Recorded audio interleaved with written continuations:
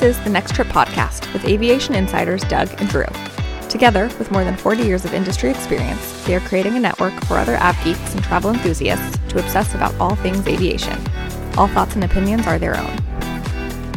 Good day and welcome to Boarding Pass 122, operating on March 28th, 2022.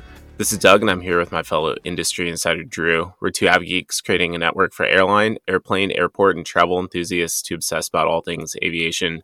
Drew, we have a really fun-filled episode today, regaling my final 737 flights, my mom's first non-rev adventures, and ultimately failures. We'll talk about that. Yeah. And a lot of industry news, both good and bad. Let's jump right in. However, let's start with a continuation of what we discussed last week. You had your second flight, and I have a question.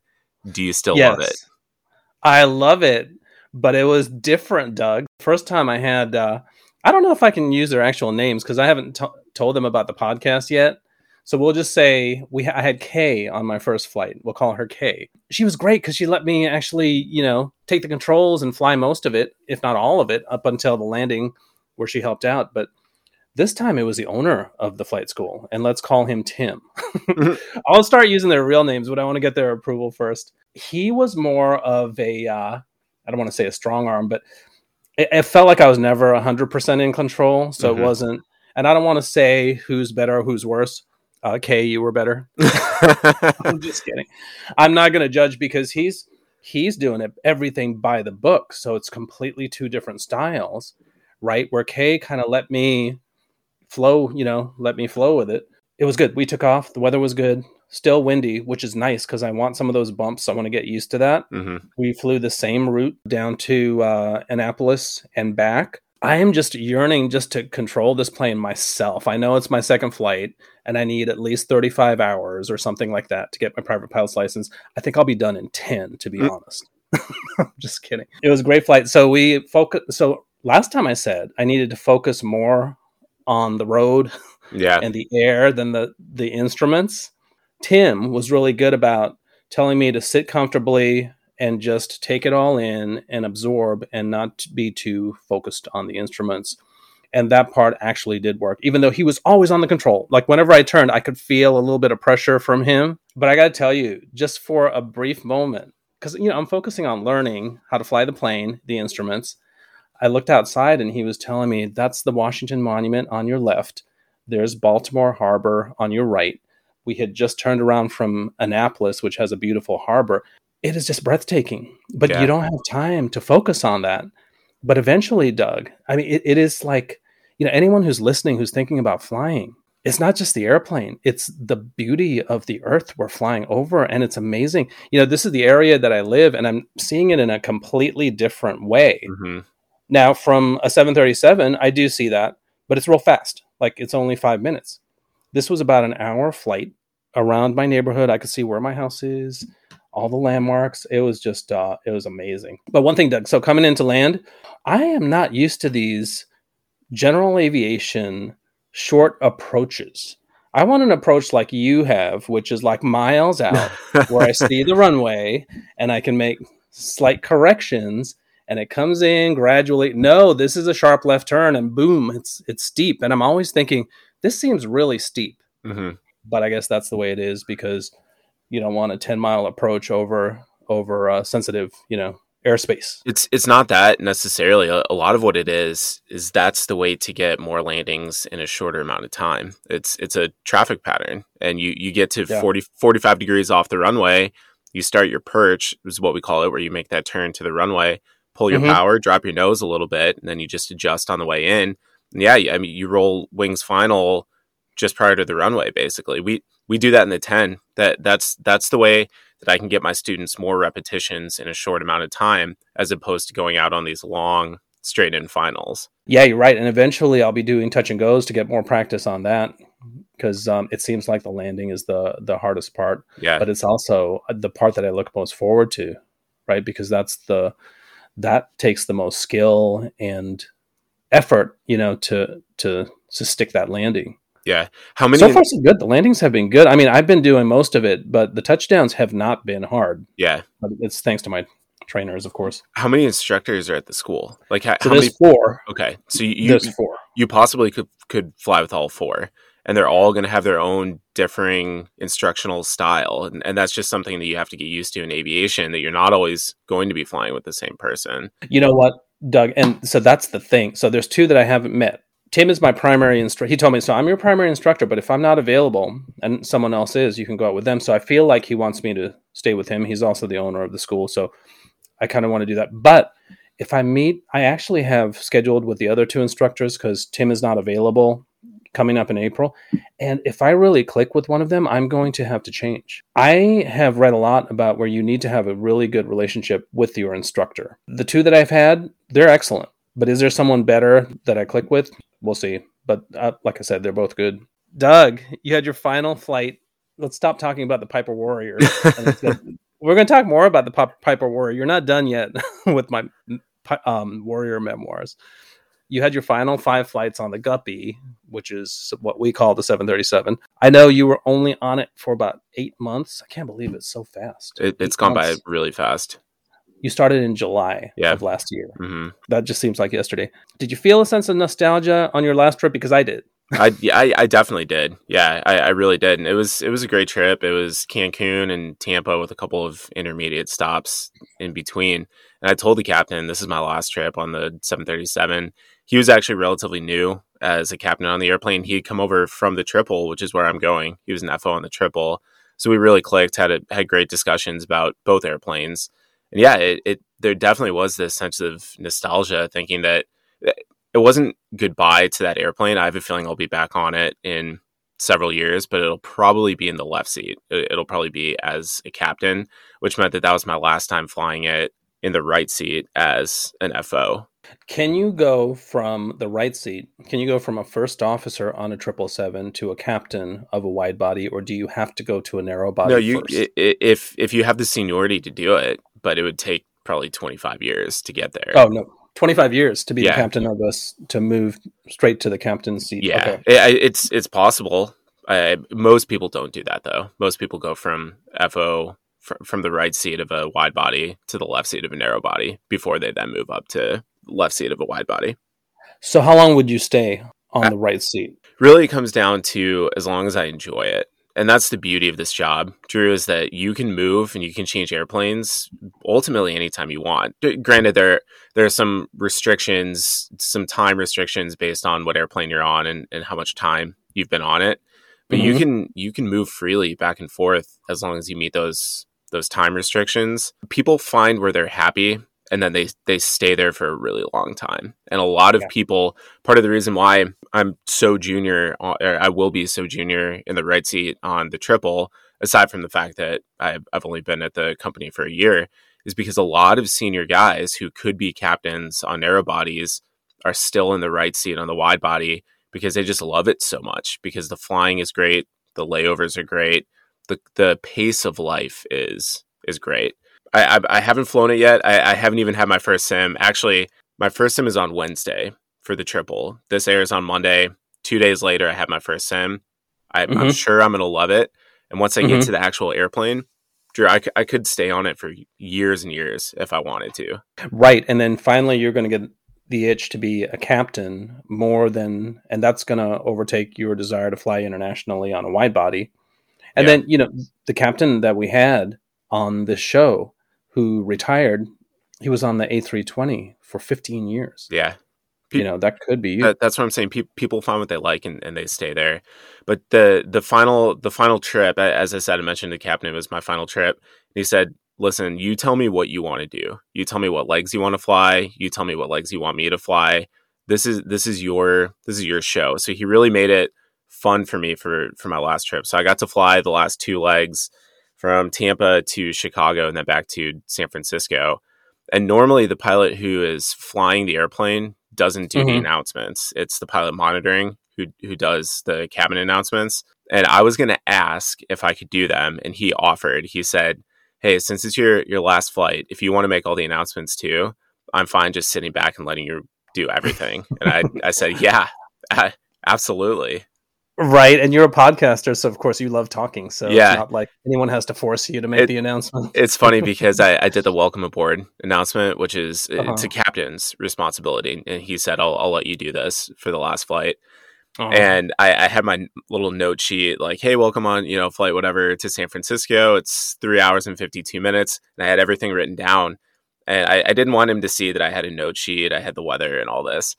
And he didn't even know. And he goes, let me see your notes. And I said, what do you mean? He's like, I know you have notes. Let me see them. And I was like, oh, okay. So I handed over my pad of paper.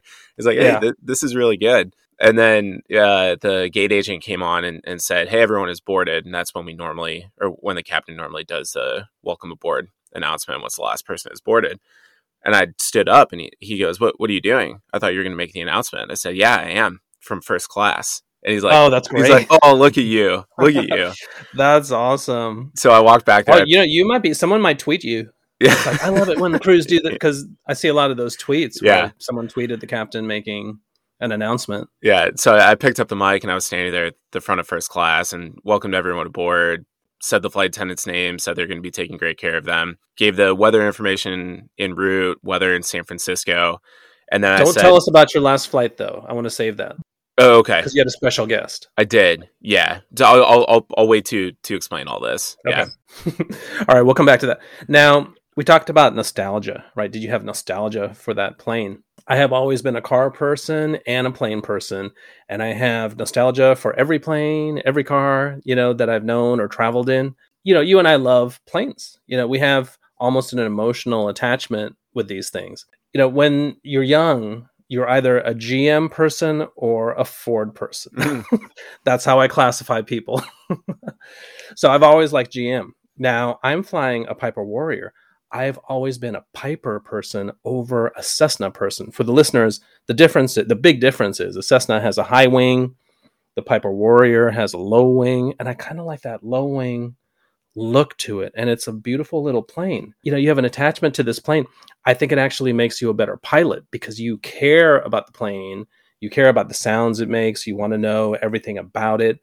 And if something goes wrong, you kind of have that connection to know, all right, I know this doesn't sound right, or I should do this to make it fly better. Do you have that attachment to the planes you've flown? Absolutely. I do. Yeah. In fact, in the Air Force, and I think we've talked about this, we have what we call Finny flights, a final flight where when it's your last flight on that airplane, people come out to the ramp and welcome you. They spray you down with water and champagne, and it's a big deal. We don't do that in the airlines just because you can't really get your family out on the ramp and marshal you in and everything.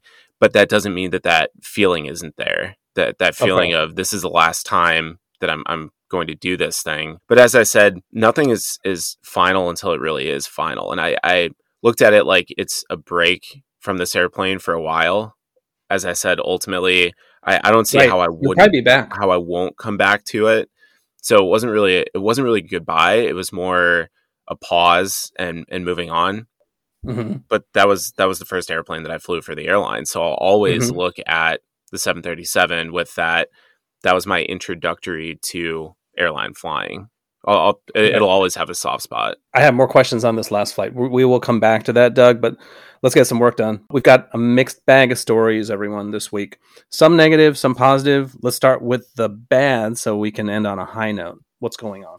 Drew, we do have a lot, so we're going to try and go through these almost shotgun style. This first one is from the Wall Street Journal. The FAA increases reviews of mid-air collision warnings for commercial flights.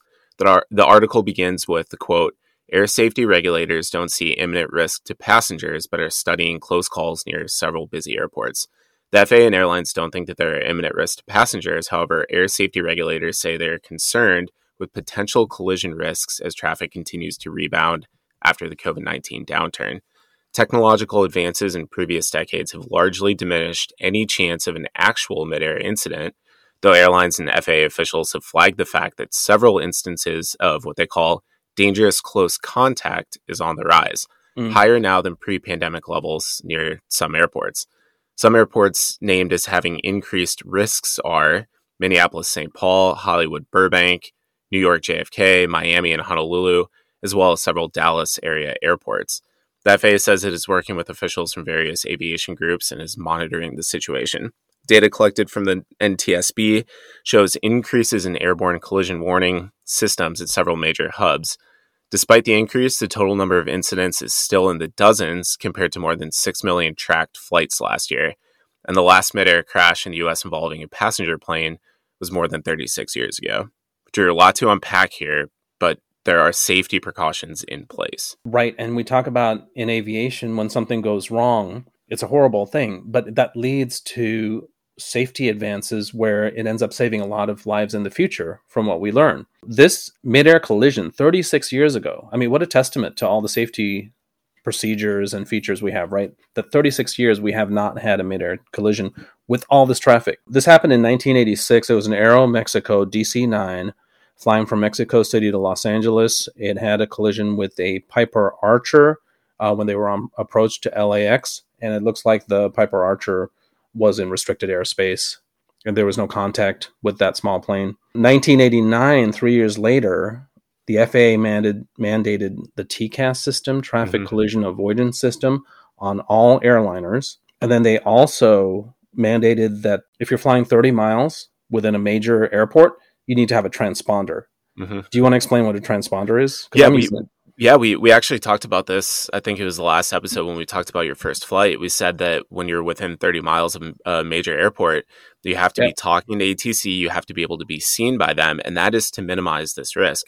Drew, I want to come back to this TCAS system. It's an amazing system. It is that the pilots don't do anything with it. It is the airplanes that are talking to each other. And if there is a conflict, it'll give you what's called a resolution advisory. And each airplane tells the other one, this is what I am going to do. One airplane will climb, the other airplane will descend, and it actually gives you the vertical velocity, the band that you need to climb. Like, hey, you have to climb at 1,000 feet per minute, or you have to descend at 500 feet per minute. And these systems are so advanced that if you start to climb and there's another airplane that's above you, it'll give you a second TA, a second resolution advisory, and it'll shrink your green band, and it'll tell you stop climb or decrease climb so that you don't climb into someone else. And all these airplanes are talking to each other. That's why we haven't had a collision in 36 years. And I don't see us, I hate to say never, I don't see it happening again with the technology that we have with these systems. Well, the risk I see is people like me who are new that are so focused on flying a little plane, we forget to listen to ATC and straying into some airspace. But then, the other thing that so TCAS, the plane that I fly, Doug, the Piper Warrior, has a low budget TCAS. I don't know if it's TCAS, maybe it is. It shows the traffic and it will alert us. It will alert me if we're in traffic. Yeah. But the other things that they added after this accident, they created routes for small planes so that they can fly through busy airspace. And they also added alerts for the ATC controllers to see a potential conflict. So it's not just the planes, it's also ATC. Yeah, just like you said, hopefully it never happens. But, with the traffic continuing to increase, it's inevitable that it could happen again. But, we have a lot of safeguards, which when I'm in a small plane in one of the busiest, I constantly, I look around for other planes. I don't see any. Yeah. Well, do you know why your instructors keep saying, don't worry about the instruments, look outside? Because you're flying VFR, which is visual flight rules, which means that you're seeing and avoiding. You're not going through your instrument qual right now. Doesn't mean you don't need to look inside and make sure your airspeed and altitude are good. You should always be cross-checking. But when you're VFR, it's all see and avoid, meaning I see another airplane, I'm going to avoid it. And if you're so focused on being heads down, then you're going to stray where you're not supposed to. You're not going to see the traffic out there. So that's part of the reason why. You're right. So look around, and I'm also very careful to maintain. So we put a bug. A bug is where you can put a little indication on your altitude, to the altitude you want to be at. So we put that at 1,400 because we can't fly above 1,500 because that gets into the big planes airspace. Yeah, I don't think about the traffic. I know that there's dozens of planes around me, right? But my plane's looking out for them. Your planes are looking out for me. And so is ATC. We call you guys bug smashers because you're down low enough that your windscreen just gets like we don't get the bugs up at altitude. You take care of all those down low. And I do see birds. I see large birds not that far from me. Yeah. Like just a little bit below. Let's get to our next story. So this story happened the day we last aired, and it is still unfolding, and we want everyone to know There's more information coming out before our next recording, but this is what we know right now.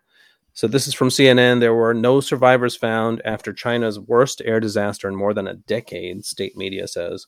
So this was China Eastern Flight 5735. This was a 737-800, 6 years old. It crashed in southern China last Monday. The plane was traveling from Kunming to Guangzhou with 123 passengers and 9 crew on board. The flight data shows that it was cruising at 29,000 feet when it suddenly nosedived and impacted the mountainous terrain at a nearly vertical angle. The cause of the crash is not known yet, and the black boxes have yet to be recovered. Now, there's an update on this. They did find the voice recorder, and we'll come back to that.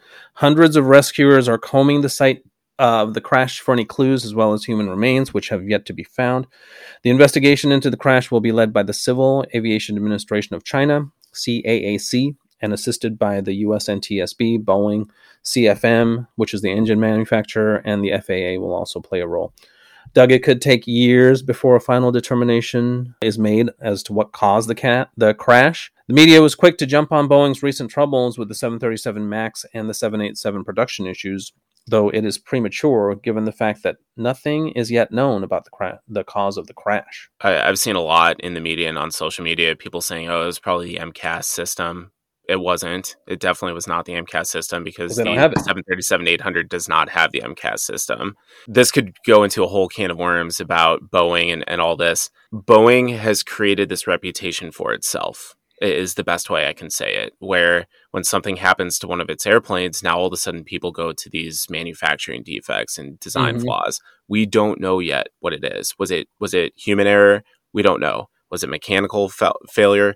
We don't know. Until we know. I've had a lot of people text me and ask what my thoughts are, and I've declined to answer because I don't want to blame the pilots. I don't want to blame the mechanics. I don't want to blame the airline. I don't want to blame anyone until we know. We have absolutely no clue what happened at this point. And so to sit here and speculate and Monday morning quarterback, it's disrespectful, in my opinion, to the passengers, to the crew, to the people who are actually on board this airplane. The other thing that people have to remember is that about 10,000 of these were delivered, 737s. I think that's the most prevalent aircraft in the world. The Boeing 737. So proportionally, there are going to be more 737 incidents just because of that. And as far as speculating what happened, we don't want to do that. The voice recorder is going to give us a lot of information. Maybe you'll disagree, but of the two black boxes, there's a flight data recorder and a voice recorder, and they have the voice recorder. I honestly think that will probably give us more information than the flight data recorder because we can hear in the what happened in the cockpit before the plane nosedive. Yeah, and I think we've talked about this in the past, why they separate those two, because if one becomes irreparably damaged, they can at least get the data from one. We'll be able to hear what happened, meaning if it was pilot error, if it was intentional, if it was something like that, we'll probably hear that on the CVR. If it was a mechanical failure, we may not know yet. We'll just hear the pilots saying something happened and they're fighting with this. So that's why it's important to find both and then hopefully piece both of those together to get a clearer view. It's going to take days for that data to get downloaded, which is why it's going to take a while for us to really know what happened to, unfortunately, to this airplane.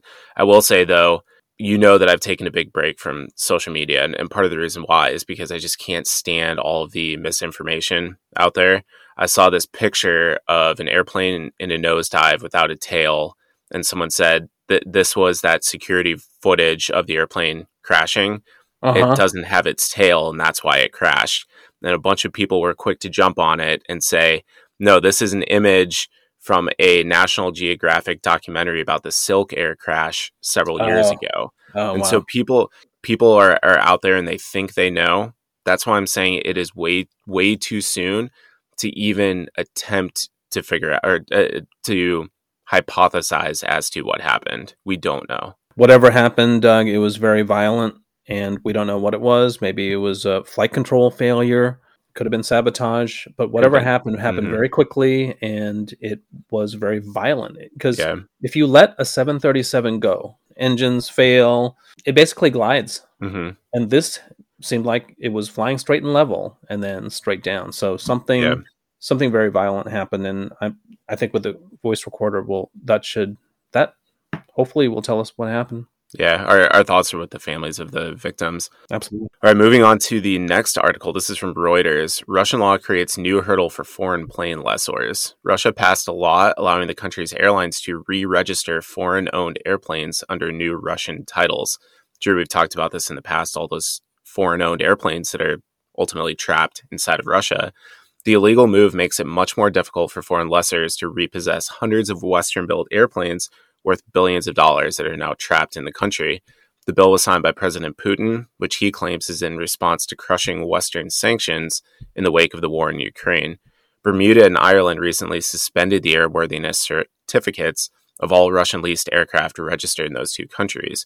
Re-registering the planes in Russia aims to keep them flying domestically by approving new domestic safety protocols. International aviation law forbids an aircraft to be registered in two countries at the same time, thus making this move illegal. This is the most important thing, Drew, from this whole thing right here. A source at one Russian airline spoke out about the move, saying, in quote, "We hope to avoid registering our planes in Russia. We want to return them to the leasing companies. The airline would become an accomplice. Mm-hmm. The law provides a way to register in Russia, but does not oblige the airline to do so." And then they went on to say, it is the first step to kidnapping the airplanes. Yeah, I think what a poignant statement. Well, no, absolutely.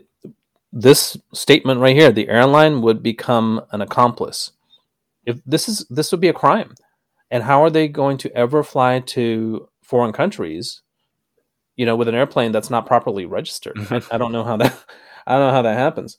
So, Doug, in Russia, there are 650 Western-built aircraft. 487 of them are not Russian-owned. So this is way more than half the fleet is leased from some bank or some company, which is probably overseas. The biggest one is this leasing company called AerCap in Dublin, based in Dublin. They have $2.5 billion of worth of aircraft being leased to Russian airlines. I don't know how this plays out because this situation with Russia and Ukraine is far from being over. As far as I've seen, none of these airplanes have been repossessed. I think they tried to repossess two of them, I believe, in Turkey. We can go back and look at this. They got all those planes back into Russia, and they're going to be able to fly around within Russia with these new rules that they're making up on their own. Well, I think it's funny that Putin's claim that they're re-registering these in Russia so that they can legally fly with an airworthiness certificate. This is an illegal move. So what does he care if they can legally fly or not? All he has to do is, instead of re-registering them in Russia, all he has to do is sign a law saying they're legal to fly within Russia. You don't have to re-register them. Like, it's getting ridiculous. But you're re-registering them in Russia. So does that mean that Russia now owns them and controls them, and the leasing company, which actually owns the plane, has no rights to the plane? It seems like that's what he's saying. I think that's what he's saying. Yes. Yeah. Good luck with that. I mean, good for this source at the Russian airline, though, saying we don't want this. This is a bigger conversation about geopolitics, but honestly, we could be going back to a Cold War situation where the Russian Aeroflot hardly flew anywhere. They flew to a couple friendly countries, and then Soviet Union dissolved, and Aeroflot flew everywhere, like everyone else, to San Francisco, to Cancun. Mm-hmm. Are we going back to where they only fly to a few friendly countries and within Russia? Hopefully not. Hopefully this gets resolved. All right, let's get to some good news, Doug. So this is from the Orlando Business Journal. Over 2,000 markets of opportunity en route for Spirit Frontier following merger, the CEO says. These two airlines are set to merge, provided they get regulator, investor, and union approval. Together, the combined airlines will have more than 350 new aircraft on order and foresee the need to nearly double the current order. Doug. Yeah. 350 planes? And they want to go up to 700 on order. Okay. Alaska, which we consider a big airline, right? One of the majors, 321 aircraft. So off the bat, they're bigger than Alaska. JetBlue, only 282. United, 858. American, 862. So with 700 aircraft, that's putting them not far from the big three. Is this the catalyst that drives JetBlue and Alaska together, and possibly Hawaiian, as we talked about years ago on our decade prediction episode. We've been talking about this for 2 years. I digress. we've got to get to here. JetBlue, Alaska, just go ahead and merge. We're tired. I mean, we've told you what you need to do. Now you have Frontier and Spirit merging. Frontier CEO Barry Biffle said the company has identified over 2,000 routes of opportunity, routes where the airline can drop the average fare by 20 to 70% and still make money, even with these fuel prices. That's amazing. Spirit CEO Ted Christie said, quote, "We have a couple examples here like Eugene, Oregon or Worcester, Massachusetts. Those types of places where we've either never served or had difficulty making them work. The combined airline will probably do a much better job at making those types of markets work," unquote. When asked about current gas prices, the airline doesn't seem worried. Quote, "We're burning 10 gallons to move a seat 1,000 miles versus 15 at the big airlines," Biffle said. Your thoughts on all that? Drew, I was in Tampa the other day, and there were a lot of Spirit gates by ours, and I heard a boarding call for Latrobe, Pennsylvania. I had heard of Latrobe. I didn't know where it was. I had to look it up. Spirit's flying an A319 from Tampa to Latrobe. Granted, it's spring break right now, but still, if Spirit is able to fly a mainline aircraft, these are not regional aircraft, and Spirit has more seats in their A319s than Delta, United, and American do. They're able to fly service to the small town in Pennsylvania. Where else are they able to fly and make it work? Yeah, I feel like I'm promoting these airlines, but if they're able to do this and fly to Latrobe, which I'm not exactly sure even where that is, that eliminates the need for EAS. If they can do it profitably, that's the best way to do it and get these small cities some service, and their prices are low at a decent price. That's great. We're burning 10 gallons to move a seat 1,000 miles versus 15 at the big airlines. And I'm thinking, so that's because they have more seats on their planes, right? So the cost per available seat mile is less. And they have mostly an Airbus fleet, A319s and A320s, pretty new. So you have that efficiency. Is there anything else you can see how they can move people for much cheaper than the big airlines? Part of it is their cost structure. As you said, they do have more seats on their airplanes, which means that their CASM, their cost per available seat mile, is lower. And part of the reason part of what drives that CASM down is they have a much younger workforce. A lot of people who fly corporate end up going to Frontier as a stepping stone to Delta, American, United, Southwest, which means that they're only at that airline for 2, 3, maybe 4 years. So you don't have these legacy pilots who have been there for 12 plus years making the bigger dollars. Twice or 3 times as much. Because they move on to the major airlines then from these stepping stone airlines. And they use contractors to do their ramp, so whomever is available, and there's a lot, and it's very competitive. Whereas a lot of the majors have a union workforce, which is better paid and has more benefits. And, we can discuss all day the pluses and minuses of a more experienced workforce, right? We'll see what happens. I'm just still hoping that once they merge, they improve their product. Here we go again. Because they will, because even Southwest, right? Southwest Low Fare Airline, they still have a decent product, right? With drinks, and I think they have Wi-Fi. Yeah, they do. I don't think they have entertainment, but they have Wi-Fi. streaming entertainment. Oh, okay. So we'll see if they can throw the passengers some crumbs, in terms of, niceties, not just a seat, which is like 2 inches thick. And not just a bus service. All right. This next article is from CNBC. Boeing in talks for landmark Delta 737 MAX order. Delta's in talks with Boeing for an order of up to 100 737 MAX 10s, the largest variant. If the deal goes through, it'll be Delta's first order for the newest version of the venerable 737. Currently, Delta is the only major U.S. carrier without the 737 MAX, as it has been more inclined in the last decade to order planes from Boeing's main rival, Airbus. The deal could come as early as next month, though both Boeing and Delta declined to comment. As for Boeing, it has yet to win certification for the MAX 10. I believe, looking at the numbers, this is their replacement for the 757-200.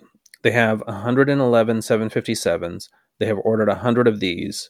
We've talked about the comparison between the 737 MAX 10 and the 757, but just a reminder, 757, 155 feet long, 737 MAX 144, so just 10 feet. I don't know how they're going to squeeze the same amount of passengers in a plane that's 10 feet shorter. The capacity of a 757 is 199 seats on Delta itself, looking at their website. The MAX, we don't know what the configurations are going to be for sure, but they're saying it can seat 210 up to 210. Delta's 900s, which you have flown, I'm sure, many times, 180 seats. The airline that we work for, it's about the same, right? 179, 180 seats on the 900. What do you think the mission of these MAXs will be for Delta? I don't know if they necessarily have a mission yet. I'm wondering if this was a jet fuel cost decision. As we've talked about many times, Delta has historically bought the end of the production cycle airplanes, right? They bought 130 737-900 ERs as the MAX was getting introduced, which they got at a great price, but it's 20% less efficient than the MAX, which, it's great that they're not paying a lot for those airplanes. But as fuel costs have risen now, I'm wondering if Delta is looking at this and seeing that their competitors are able to fly the same number of passengers more efficiently. And that's part of the reason why they're doing this.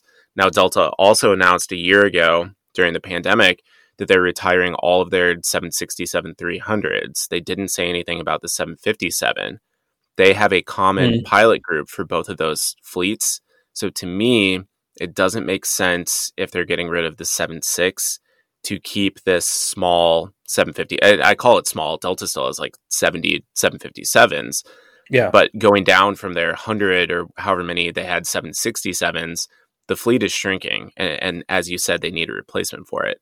Even if it is not a one-to-one seat swap between the 757-200 and the MAX 10, I could see them using the MAX 10 on a lot of their 757 routes. And Delta uses their 757s in a different way than a lot of airlines do and have in the past. They flow a lot of them through Atlanta to Florida to Cancun to high density type destinations on relatively short routes. So they're not using the 757 the way that it was meant to be used on some of these longer, efficient... What do they fly to Honolulu? What do they fly to Hawaii? They fly a mix of 757s, 737s, A330s from some of the hubs. Okay. It's a mix. So you're saying, because I'm thinking primarily these would be transcon airplane flying transcon routes or to Hawaii, but you're saying no, it could be I'm saying no. I think that they're going to use these on the higher density routes out of Atlanta. Drew, I was on a Delta 757 from Atlanta to Savannah several years ago. That was like a 170-mile flight on a 757. That is not efficient. It's moving a lot of people a very short distance. A more efficient MAX 10, I think, is better suited for missions like that. Yeah, I just off the bat, looking at this comparison, Boeing 757, total thrust, 80,000 pounds. 737 MAX, total thrust, 58,000. So that's about 20,000 difference, right? So a 25% reduction in power, which would go almost hand in hand with fuel burn, right? And it's probably going to be even more savings because they're more efficient engines and the plane is lighter and all that good stuff. So they're probably going to save 30% at least off the top on fuel. They'll be able to take almost the same passenger load. So that's going to be huge. 737 MAX can go to Hawaii, 3,299 nautical miles. From the West Coast, it's just over 2,000 nautical miles from San Francisco to Honolulu. So these planes could easily do it. Yeah. But you and I are waiting to see, even at our airline, we are getting 737 MAXs. We don't know how they will be configured. The MAX 10? The MAX 10, will it be a variety of configurations, or will they do specific transcon premium routes and maybe routes to Hawaii and to the Azores, or who knows? It'll be interesting to see. Next story, also a good story, Doug. USA Today, Canada to drop COVID testing requirements for vaccinated travelers. Canada's Minister of Health, Jean-Yves Duclos, announced Thursday that the country will drop COVID testing for vaccinated passengers beginning at midnight on April 1st.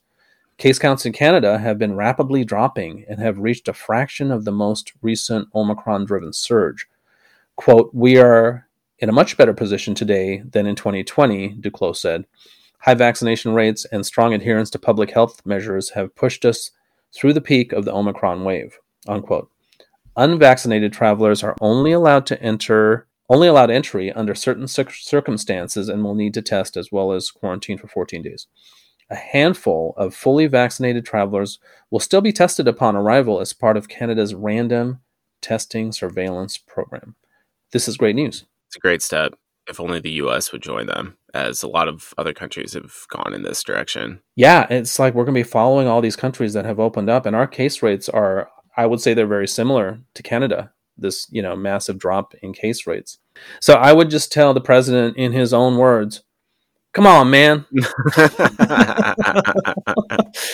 Get with the program and lift those restrictions. But just as I said, I'm thinking the floodgates will open when the testing is removed for the U.S. But like I said, my boss said there's no... They're already open. Forward bookings are, are amazing even without this. So we don't even have to wait for it. Mm-hmm. But it would ease travel even more, which is what we need. True, that was a lot of news to cover. Let's get back into our lane here, things that we enjoy talking about. This week's ops topic comes from a listener, Noah. He was recently on a flight from Boston to LaGuardia, and I'm going to paraphrase this because it was quite the story. I try to cut it down into something that's not confusing for the listeners, and they still understand what the question is. And he was writing this to me as he's sitting on this plane, on the ramp, wondering what's going on. Yeah.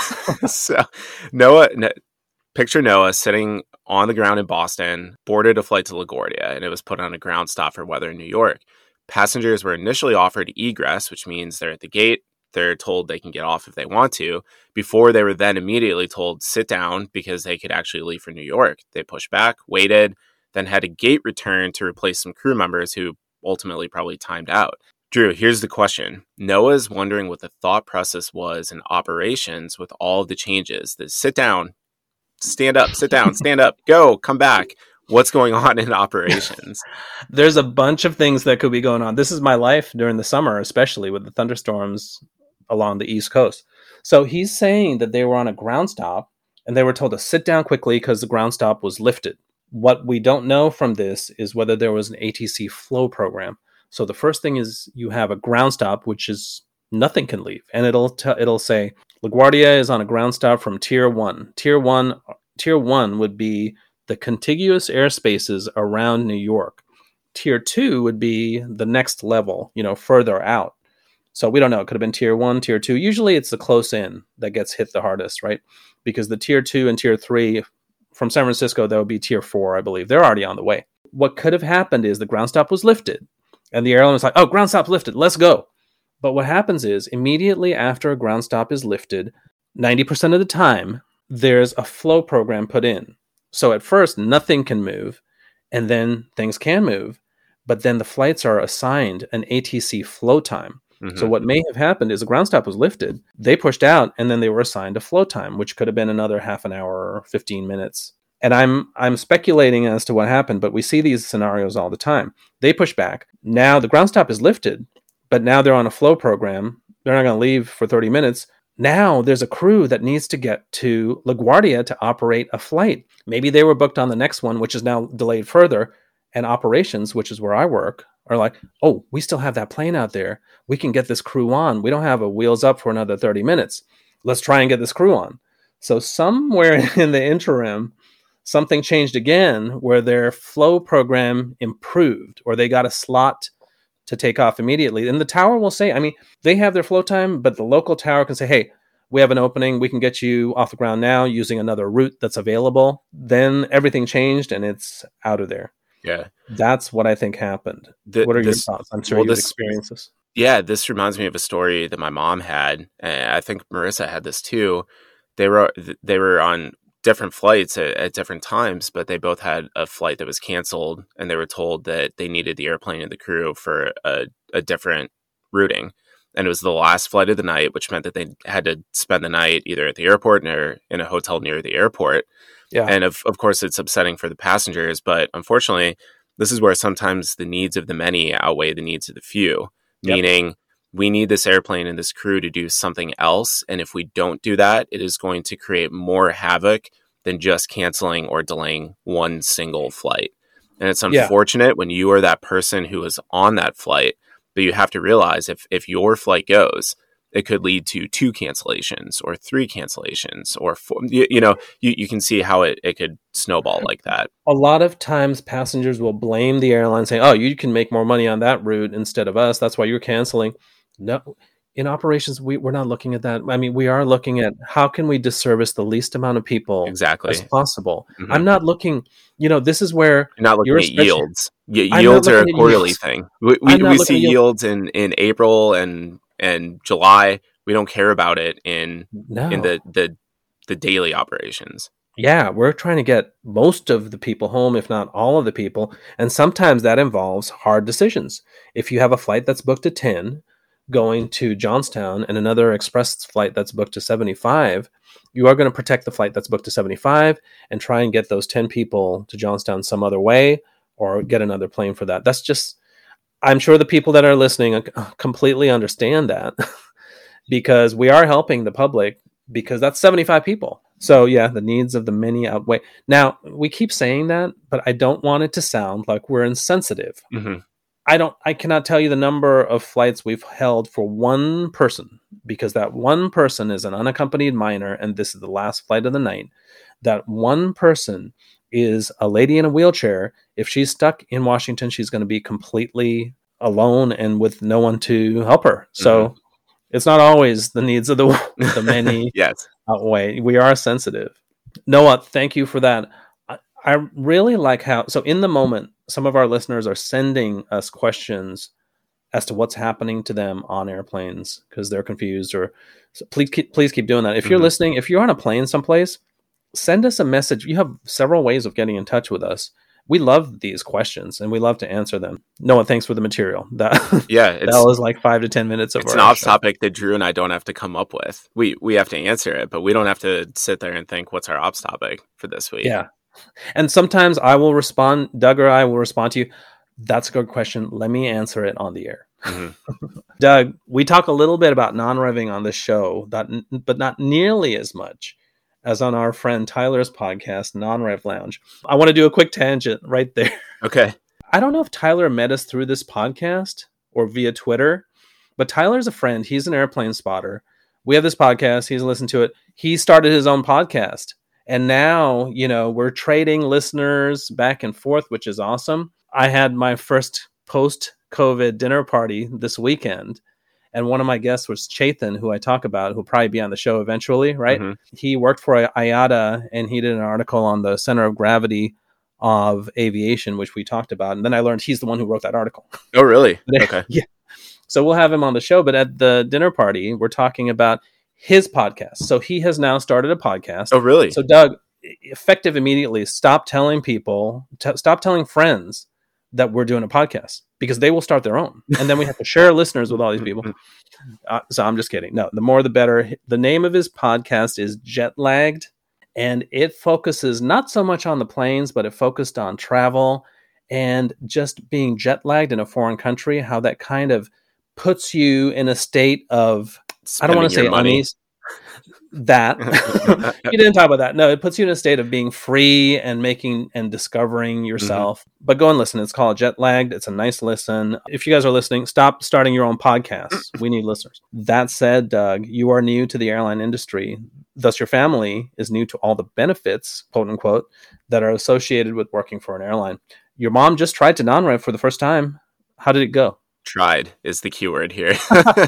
Ultimately, what happened, Drew, was we knew that I was having my last flight from Chicago to San Francisco, and my mom was planning on coming out here. She's out here right now for the next couple of weeks while I'm at training. And I said, well, instead of just flying from Denver to San Francisco or Sacramento, why don't you go to Chicago? You have friends there. You can see them, and then you can fly on my flight. I can get you from Chicago to San Francisco. It would be fun to have her on my last flight.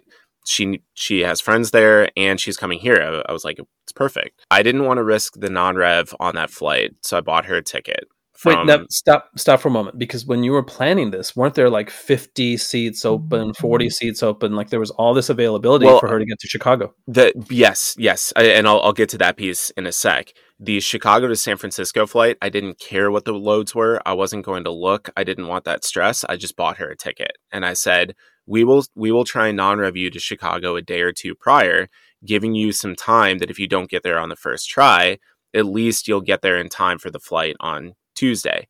That was the plan. And I'd been following the loads. I had her listed on like a mid-morning flight. My dad even suggested, well, we can get to the airport early because he was leaving on a business trip that day. He said, I'm fine waiting at the airport. Let's list her on the earliest flight possible. And then this is on Tuesday, right? This is on the Monday. Day of your flight. This was Monday, the day before. Okay. They got to the airport super early, or they were going to get to the airport super early. I had her listed on the first flight. All day Saturday and Sunday, all day Saturday, morning Sunday, there were 50 plus seats on every single flight. Okay. And then they predicted a really bad snowstorm. It wasn't even that it was on its way. There was no snow anywhere in the West, but they were predicting this really bad storm. And all of a sudden the loads just got zapped. All of the nonstops to Chicago were oversold at this point. And I'm thinking, well, what do we do? The non-rev special, send her through somewhere else. Non-rev her through somewhere else. Colorado Springs, Lincoln, Nebraska, Las Vegas. I was looking at literally everything. Fargo. But Drew, because of the weather, I could get her to, and I was laughing about it. I said, I can get you to literally any city in the United States, and there are 50 open seats from that city to Chicago. The problem is the flights out of Denver, every single flight out of Denver was looking like it was oversold. So I ended up buying her a ticket to Chicago through Hayden, which is a ski resort town in western Colorado. So she flew from Denver to Hayden to not an airline hub where you not an airline hub. But get this, she said there were 5 people on her airplane that were flying from Denver to Chicago through Hayden. It was other non-revs and people doing the exact same thing that she did. So you're using reverse psychology and using the flyover states. Yes, as a connection point. But you got a good price, right? It was a good price. It was a good price. Yeah. And I was glad that I did it. It removed all the stress because I was I was flying that day. And if she wasn't on a flight and I had to leave, I couldn't have helped her at that point. Like she was on her own. So it worked out. Yeah. And it was the same plane. It was a different flight. They had to deplane, but yeah, it was easy. They got right back on. Yeah. It was great. Okay. So she got to Chicago on Monday, and then she was there Monday, and then she met you for your last flight. She met you at the gate? She did. She met us at the gate, and then I talked to the gate agents. They allowed her to pre-board with active military. That way she could come in the flight deck. So she got to stand in the flight deck and watch us pre-flight, got to hear us brief it up, got to see everything, and then went back to her seat. And was she in first class? No, she wasn't. Okay. No, she was in like the third to last row or something. So she goes and sits back in her seat, and like I said, I got up and did the announcement from the front of first class, and at the end, after giving flight time and ride conditions and everything, I said, and this is my last flight on this beautiful airplane. I'm moving up to the international wide bodies starting next week. And to celebrate this occasion, my mom is sitting in the back. Oh, that's great. The whole plane started clapping when I said that. And I guarantee, I haven't asked her this, but I guarantee she probably had a tear in her eye after I said that. And she was telling me that she didn't make any indication that it was her. But another passenger had seen her in the flight deck. And turned around and was like, is it you? And she's like, yes, begrudgingly. And the other passenger, she's the only one not clapping. The other passenger is like, it's her. Oh, she was probably so proud right then. I wish I was there to see that. I wonder if she could see you making the announcement. Was she in the aisle or the window? She was in the aisle. Oh, so she probably saw that. She probably saw. Mm-hmm. There's a really nice picture of Doug and his mom in the cockpit. You both look really happy. Now, your dad has still not flown with you, so that'll be a big thing too, because he's an av geek. But it'll be on a 777. It'll be on a triple. The problem with that is I'm going to be on reserve, meaning I won't know what I'm flying until the day prior. Yeah. Probably what we'll have to do is fly my parents out here and sit at the house for like 2 weeks while I'm on reserve and just say, okay, Dad, have your bag ready. When I get the call, you're going with me. Right. If we don't know where we're going, Dale, have a COVID test ready in your bag because we might end up somewhere where you need it to get back. Right, exactly. And knowing Dale, he's going to get like a confirmed ticket for like $0. He's going to be sitting in 1A. Yeah. And then he can actually see you right there when you're making the announcement. If the 777 captain lets you have that freedom to make all the announcements, which I'm sure they will. yeah, it's funny. All right, Drew, let's do a go around, not a circle back. Let's do a go around. Your Piper Warrior memoir is getting listeners excited about flying. We received 2 comments after our last episode.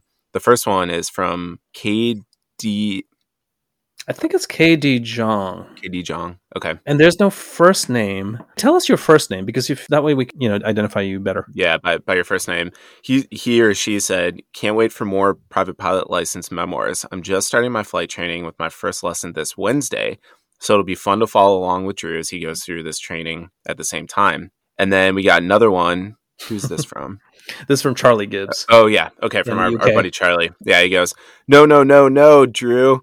What have you done? I'm Googling flight lessons now at my local airport, Blackpool, United Kingdom. I'm blaming you and your latest podcast, guys. Well, you know what? We can all blame Matt Johnson, who was on this podcast twice. And, I'm getting a little restless in my middle age. I want to learn something new. And I love aviation. So I was thinking about getting my dispatcher's license, not for work, because I don't want to necessarily be a dispatcher, but I just want to be more knowledgeable about this field that I work in.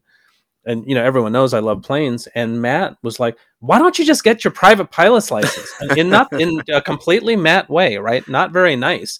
And at first I was a little upset. It's like, I'm telling you something I want to do. And you're like, bash. And then I'm like, wait, the light went on and I'm like, he is so right. And now I'm doing it, and I started just like Charlie. I started checking flight schools and I've done my second flight and I love it, you guys. You may not do it, but you've at least got to try it. And that feeling, Charlie, when you first take off, and we want to know after your first flight, let us know how it was. There is a sense of being not in control, which is not very nice, but you kind of have to let go a little bit. I want to know everything about everything on day one. Don't be like me. Just let go and just enjoy it. And just see if you like the feeling of being in the air and controlling a plane. It's a real rush, and I'm sure you'll like it. I'm definitely intent on getting my private pilot's license, so I will continue it. And for all you guys, KD John, please tell us your first name. I don't want to use your handle. And Charlie, keep us updated. And I may even contact you, or you're welcome to contact me if you're doing your flight training and you have a question, or you just want to vent or commiserate about how hard it is. And you guys, it is not easy. There's so much stuff to learn about weather, about weight and balance. It's not just, the beautiful views, and it's not Microsoft Flight Simulator. It's the real thing. So, it's no joke. Drew, before we close, I have one question. You don't have to answer if you don't want to. We've talked about how expensive flying is, and it's not a cheap hobby, but we also have said people don't have to just go for their private pilot's license. They can go to fly one flight to just get that experience of what it's like being a pilot. How much did your first flight cost with the insurance, gas, and instruction? I think it was around $100. Okay, so there you go. We're not even telling you guys you have to go pay $10,000 or whatever it is to get your private pilot's license. If you just want to experience it, you can find a flight school and you can say, I just want an introductory flight to decide if I want to do this. And you can go and you can pay $100, maybe $200 in certain places. It's not. It is expensive if you are trying to make that a career. If you just want that experience, that one-time experience, it's $100, a couple $100. Do it. I 100% encourage you to do it. Yeah, and what you said, it doesn't have to be about a career. I'm doing it for fun, and this is something that was on my bucket list that I wanted to do in the future, and I'm actually doing it. But to be honest, could that be a possibility? Could I get my private pilot's license and love it so much that I get my instrument rating, my CFI? We talk about this ad nauseum, how much of a shortage there are for pilots. So if you want to do this, even later on in life, it's totally accessible. Or you may just want to just do it for fun like me. I mean, we'll keep you updated. And if I talk too much about it, please let us know to tone it down, because I will have a hard time toning it down because I'll get more and more excited about it. So yeah, keep us updated on your progress, Charlie and KD Jong. Yeah, good luck, guys. Well, to the rest of our listeners, this podcast is your show, so go on our website, nexttripnetwork.com. Let us know what's on your mind so we can talk about it, or give us your feedback. You can also follow us on Twitter or Instagram at Next Trip Podcast. Please tell your friends about us so we can reach more people who love aviation and travel. Listeners, thanks to all of our listeners for your support, your contributions, your ideas, your rants, your questions. We love it all. Most of all, thanks for joining the conversation with us. We'll see you next week. And in the meantime, stay aviation tough. This has been the Next Trip Podcast. Visit nexttripnetwork.com for information about previous episodes, trip reviews, aviation photos, and other aviation-related content. This is your show, so search for The Next Trip on Twitter and let Doug and Drew know what you want to talk about. Not on Twitter? You can also email them at nexttrip.podcast@gmail.com. Please consider leaving a review wherever you download your podcasts. It will help other listeners like you discover this show.